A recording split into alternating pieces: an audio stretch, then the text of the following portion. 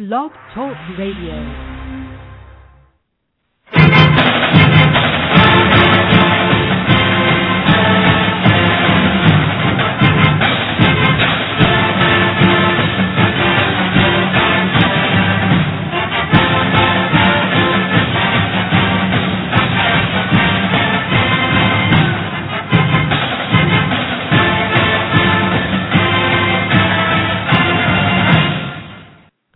Hello, everyone, and welcome to the SUAS News podcast series, Back to School.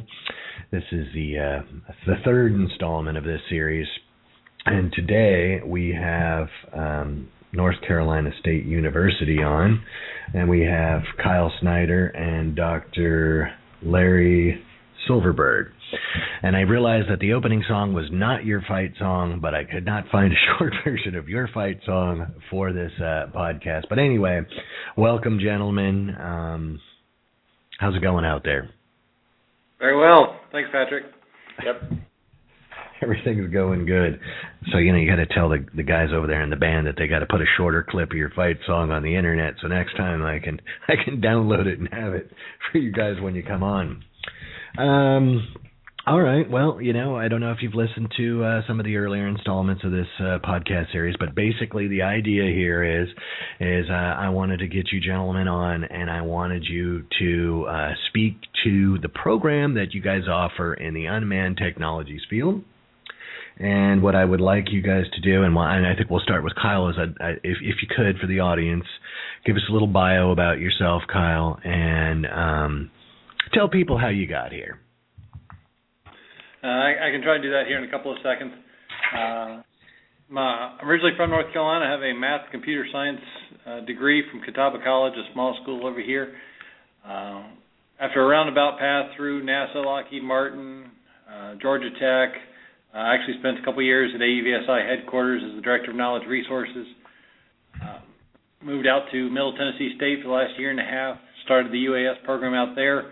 I had the opportunity to come home, moved back to North Carolina about 2 months ago, and I'm now the Next Generation Air Transportation Center Director here at NC State, coordinating UAS activities across the state as they pertain to NextGen and also growing other NextGen technologies and integration and adoption across the state.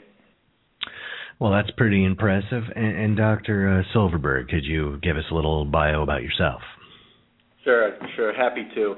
I don't think I can beat that, but I've been a professor at NC State since 1984, so I've been here a while. So while Kyle's been moving around, I've just been here in Raleigh, North Carolina. But I'm now the Associate Head of Mechanical and Aerospace Engineering, and I work, NC State's a Research One university, so besides having classes in the aerospace area, we do research in the aerospace area, and I do work in the UAV area. Well, excellent. A couple years ago, I guess 2010, I came out to Elizabeth City to the TCOM facility out there. And I will say that the humidity, I'm not really used to that. And then coming out of the desert there in Yumastan and enjoying the humidity, the first couple of days, I was like, this isn't so bad. But after about a week, I was like, okay, send me back to my killer bees in Yumastan. But anyway, beautiful country out there. You guys are lucky to be out there on the eastern seaboard. The humidity is a little something to get used to, but besides that, it's great. And I've checked out the website, and your university looks very nice. The campus looks pretty. Okay, well, I guess we're going to launch right into the meat and potatoes of the program. And so the first question that I have, and this is a list of questions I've been kind of asking everyone, kind of level playing field type of thing is, and maybe we'll go, Kyle, you could answer first, and then if you want to add something, Dr. Silverberg, you can go after. But what's your educational philosophy? I can tell you in the time I've spent at universities in teaching and working with students, my philosophy has always been to expose them to absolutely as much as possible, especially undergrads, to say, here's what's going on, whether it's research, operations, whatever discipline it is, let's see how much we can throw at them. And when I had the opportunity to come over here and work with the aerospace engineering program, I was delighted to know that's actually NC State's philosophy. So I'd actually let Dr. Silverberg talk more about kind of some of the plans and how the university works. So, just a little, for those viewers who don't know NC State has about 35,000 students. So we're a pretty big school. We have the fourth largest engineering program in the U.S. So lots of students. NC State has kind of a hands-on culture. So what that means is a lot of labs, a lot of literally hands-on labs, a lot of interaction with the students, open-door policies. Students get a lot of help. So kind of from an educational point of view, it's students tend to like that. So I think, from an educational point of view, what is our philosophy? Just to give the students the fundamentals and to work with them as closely as we can on all of that. Well, and that's good. I like the hands-on approach. I definitely think as we move forward, people are going to have to probably put together their own one-off systems or buy systems and modify them for like certain niche applications. So that's probably good. And then, this is kind of a follow-up question to that. And some of this ground has been covered, but I'm going to hit the question anyway. How is your school different differ from other schools? And I know that you kind of touched on that, Dr. Silverberg, but maybe we could expand on that a little bit more. Yeah, I can expand a little bit. So what hands-on actually means as it pertains to UAV would be the aerospace students, for example, are getting a year-long senior design experience where they're building UAVs.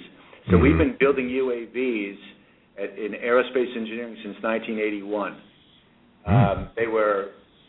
We're actually moving from more RC, it was really more RC vehicles, and now we're moving toward autonomous vehicles. That would be an example of where our school is a little bit different. Also, I don't know what other schools you've talked to, but NC State's what we call a Research One university. So the faculty that are in the classroom are the faculty who are doing research in these areas. So students are being taught by faculty who work in composites, electronics, different kinds of areas that pertain to UAV. So it's a little bit of a different education in that regard. Well, that's interesting. Okay, well, and two questions kind of came out of that one for me. Do you have your own design philosophy? I mean, are you guys, are you picking a mission, or are you saying, okay, well, we're picking a class as far as, size of unmanned aircraft? I mean, there's different ways that people go about this, and one of them say, Sure. Well, go ahead. So we have, in the year-long senior design, we have actually an aero senior design and a mechanical senior design. In the aero senior design, yes, we pick a mission, requirements, and they change from year to year. And in the aero senior design, the students will break up into teams. A team is composed of about 8 students. They'll go through all of the design, paper design in the fall semester, and then they build and test and fly in the spring semester. And like I said, every single year, it's different. So we might have one year where it's a vertical takeoff, or we might have another year where it's where we have to land in water, or something like that. So every single year, you're going to have a unique set of requirements that the students have to respond to. And are those modules built around, like a scientific mission or a business case, or it varies, or? Well, we have, so for example, in our senior design on the mechanical side, everything is corporate sponsored. And so every single one of those projects will be, will respond to some particular need that the company has. Okay. Well, it's just kind of, and the reason I asked that question is there's a couple of different philosophies. One of them is I'm out here and we provide the pickup truck. we're building a pickup truck, and you bring whatever your, payload is or whatever, and we fly that around. And, and that's one design philosophy. I'm more of the school of thought, and I'm not saying that you have to, drill it down to the laser beam, but, pick a mission, and let's design something to fulfill that mission, and maybe some ancillary missions. But that's why I brought that up. Now, the other question that came out of your point is, you really are starting from scratch, and you're going through a basic process from scratch and kind of narrowing it down. So you come up with all sorts of scenarios, and you kind of go from you do start from scratch, and then you kind of narrow it all down, and then you get to competing designs, and you argue about them all, and eventually lead to a design. Then you go through a detailed design, and that's all in the fall semester. Then in the spring semester, you're building, testing, flying, and if you want to graduate, it better fly. No pressure. Yeah, no pressure. And the other question that came out of that is, are you guys building your own autopilots, or are you using someone else's autopilot and writing code, or we've used, lately we've been using the Piccolos, and then, a little bit of code to go with it. Okay. Okay. And I like to ask this question because this also varies by institution. What does your school consider for admissions? And this, again, is, I'd like to focus it towards the prospective student, if you could. Well, sure. So, NC State in Raleigh, North Carolina, it's the biggest engineering program in the state, and so we attract, the students who want to go into engineering. They tend to, if their grades are good enough, and they have about I think the average is close to a 4.0 GPA, then they get into NC State. We have a little bit of a problem in the state in that we don't really have, our school is not big enough for the needs. So I think the requirements are a little higher than they should be. Let's see. We actually will admit about 5,000 students. We'll admit 5,000 students into engineering every year, of which around 2,500, will actually come. Well, that's a lot of people. So you got to have the high SATs and good GPA, and you guys aren't horsing around over there as far as the admissions process is going. And that's fine. Let me see. What type of graduate do you hope to generate through this program? What's what's the philosophy? It's real simple. We want students for whom our employers are as satisfied as possible. I mean, that's the name of the game. We want employer satisfaction. And NC State, among Research One universities, is fourth in the U.S. in employer satisfaction. Okay, well, that's good, because that's another question that I had later on down the road, and maybe we'll hit that right now since you kind of touched on it. Do you give the students any help with job placement, or is there a career center, or can I assume that the bigger manufacturers use you guys as a resource for a pool of prospective employees, or? Yeah, we have NC State, pretty big school, 35,000 students. So we have job fairs. We have students can go and meet with. There's a group of folks that will help them with the job opportunities. But actually, a lot of the folks will come to NC State for the job fairs. It's amazing how many people are out there during the job fairs. Bigger than a lot of conferences. And as we're building up some of the resources and services that I'm trying to offer now through the NGAT Center, we're also going to be forming relationships with the UAS industry, the manufacturers, the service organizations, and they're providing internships and connections through that. Is then why I'm tied so tightly with the aerospace group here too. And also, I should add, relating to jobs, is about close to a third of our students do co-op. That means that they're spending, instead of 4 years on an engineering degree, it's about 5 years, and they're 1 year of that is at a company. All right. Well, that's is that kind of like a paid internship type of thing that last year?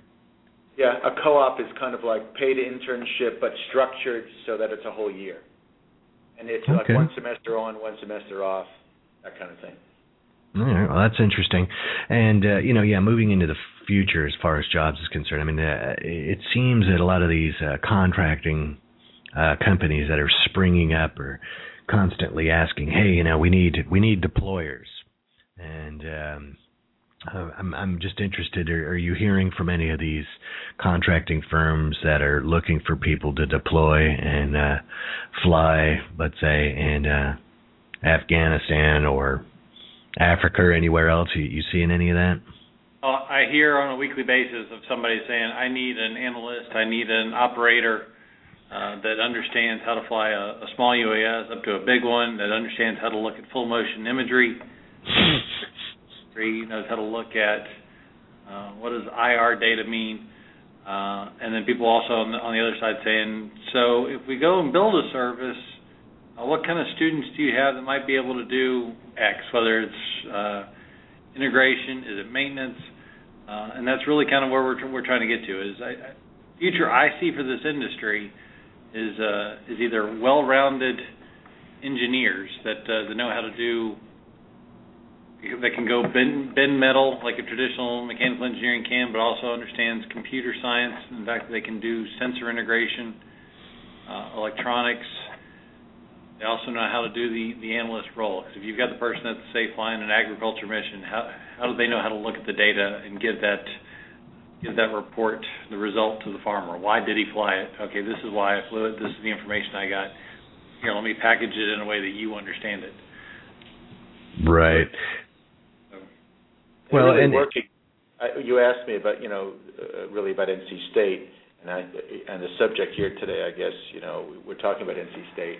But we really have a network of universities around the state who do a wonderful job supporting all of this activity. And so NC State is really is a big engineering school, but we have a lot of smaller programs all along the state that support us and who can offer a lot of unique things that we can't offer.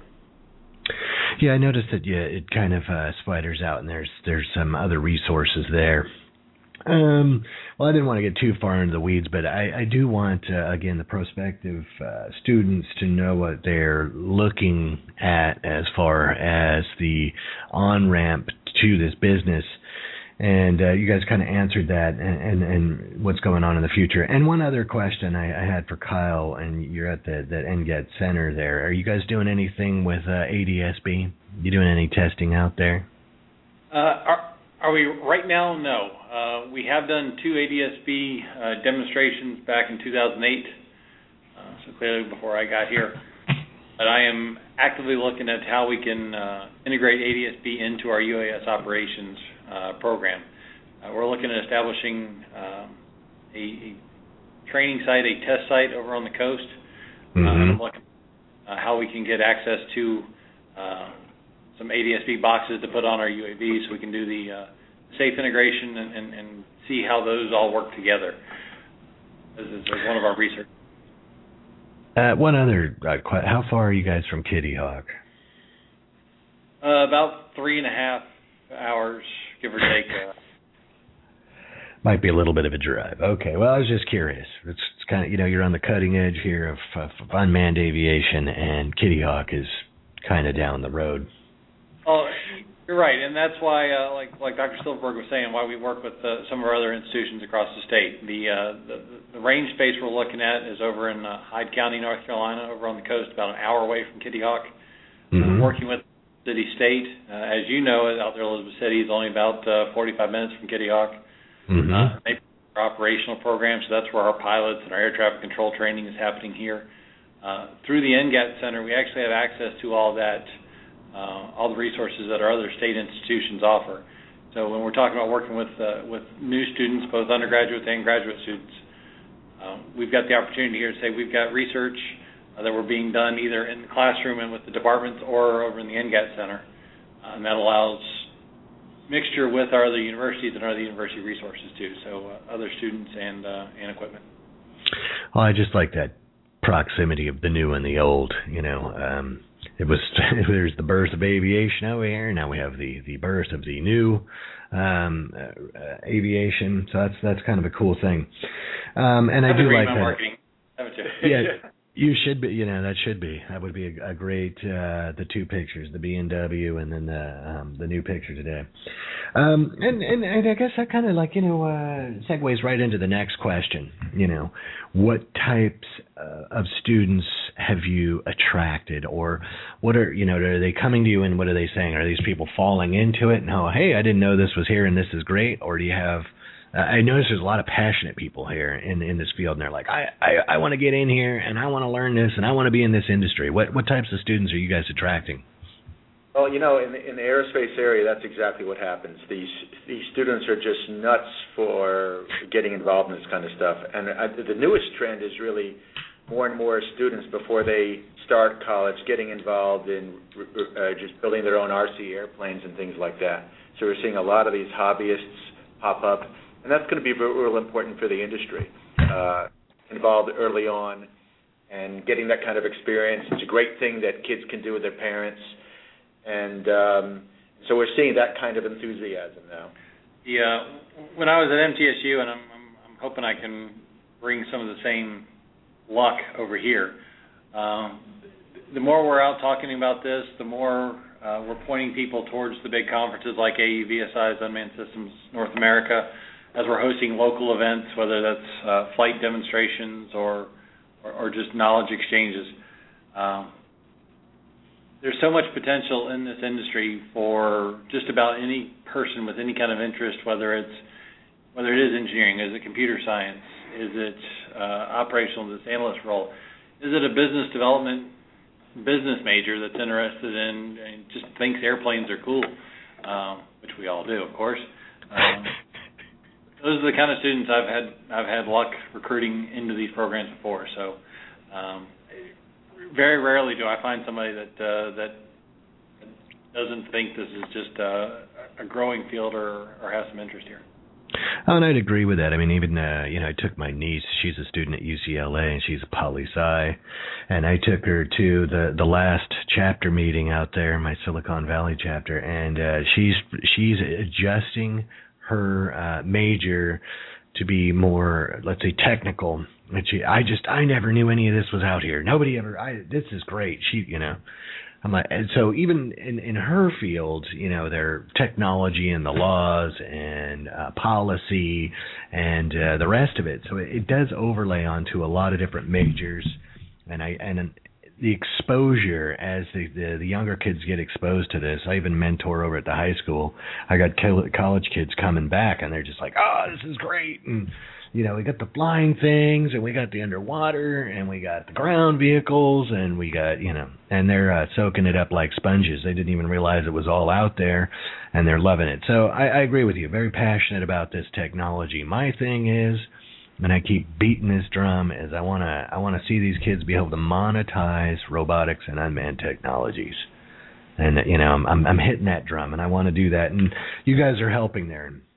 And one of the things I've seen that's been that's kind of interesting is the growth of the high school robotics programs like FIRST and BEST and some of those. I've spoken at the first conference or the first competition before, and I've actually told those students that I'm jealous of what they've got, and they're like, "Bob, you play with these things all the time." I'm like, "Yeah, but if I'd have had them in high school, imagine where we'd be today." The encouraging piece of all that is I've got a 3-year-old at home, so where he's going to be when he's in high school and the toys we're going to have to play with are even is even more encouraging. So that's kind of how we're trying to get it out there. And the message is the same message you're sharing. It's how are we going to take these things forward? How are we going to put them in every classroom, in everybody's house, and actually make it useful? So there's still technology to be developed, and there's still rules to be developed. Yeah, I think some of the exciting parts of this is we don't really know all the applications, right? So we can imagine things, but oh my gosh, there's going to be so many things that are going to pop up from this that no telling. I agree with that. I talk to people all the time, and I've been at this for a while, and they go, hey, I got this idea for this, and I want to do this, and I'm like, all right, sounds good. I never thought of that one. So I get that all the time, and I do think, when the regulations finally hit, that's when this will kind of mushroom, and people will go, oh, well, I could do this with it. And I'm really looking forward, I have to say, I'm really looking forward to that day when this technology can be applied to help us live better lives. And I keep telling people, I even think that this technology is more transformative than the green technology. May not broadcast to as many people off the bat, but there are so many applications for this, especially in the agriculture and private and public asset management and fishing, and I could go on for 20 minutes. I want to stay on track, so I'm going to come back to it. But one other question I did have for you: a lot of these guys I have noticed are here, there, and everywhere. Do you guys offer any online education? Do you see that coming in the future, or is it more of a traditional curriculum you're going to stick with?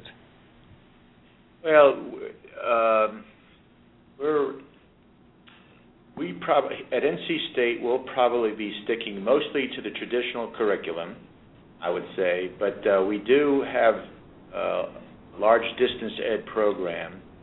But a lot of the schools in the state are going to be offering lots of distance ed educational programs, certificate programs, all sorts of things like that. So I think we're going to see a growth to respond to some of these needs. We already have this is not the main group of people, but at the graduate level we already offer most distance ed classes in engineering in the U.S. Mm-hmm. So hundreds of classes, but that doesn't really respond to this. Actually, I think here you're talking about a different group of people. So, and we don't really have a lot of plans on that. And it really is all going to, we have the infrastructure, and a lot of the schools have the infrastructure. It really just depends on the demand. So as more groups of people mobilize and create certificate programs around the state, we're going to be working on a lot of that. I think we'll be able to develop more distance ed programs to reach these groups of people. Right. And that's one of our big challenges as we're trying to address this industry and look and see where the growth is going to be. How do we fit the needs here, and how wide this spectrum really is? We're working tightly with the Center for Earth Observation here that's looking at starting a certificate program for geospatial intelligence. How does that align with the program here for aerospace engineering? Working with some of our universities and community colleges down around Fayetteville, how can we support the returning soldier now that's coming back with 2,000 hours of flight time in a Shadow or a MQ-9? What do we do with him? How do we get him a degree in UAS that fits his interest and where the future industry is going? So we're looking to say how much of that can we put online, how much of that can we distribute across our other universities, how can we tailor these programs to fit that emerging need? There seems to be a lot of conversation about this, people requesting it around the state. So I think it's kind of at a conversation stage right now, so I think we're going to be seeing more of it, but it's still early. Well, I definitely think, you get a lot of guys that are sitting out there in Afghanistan, ex-military, GI Bill, I want to stay in this field. I really find it compelling and interesting. They have skill sets, we're talking about the intel part of that.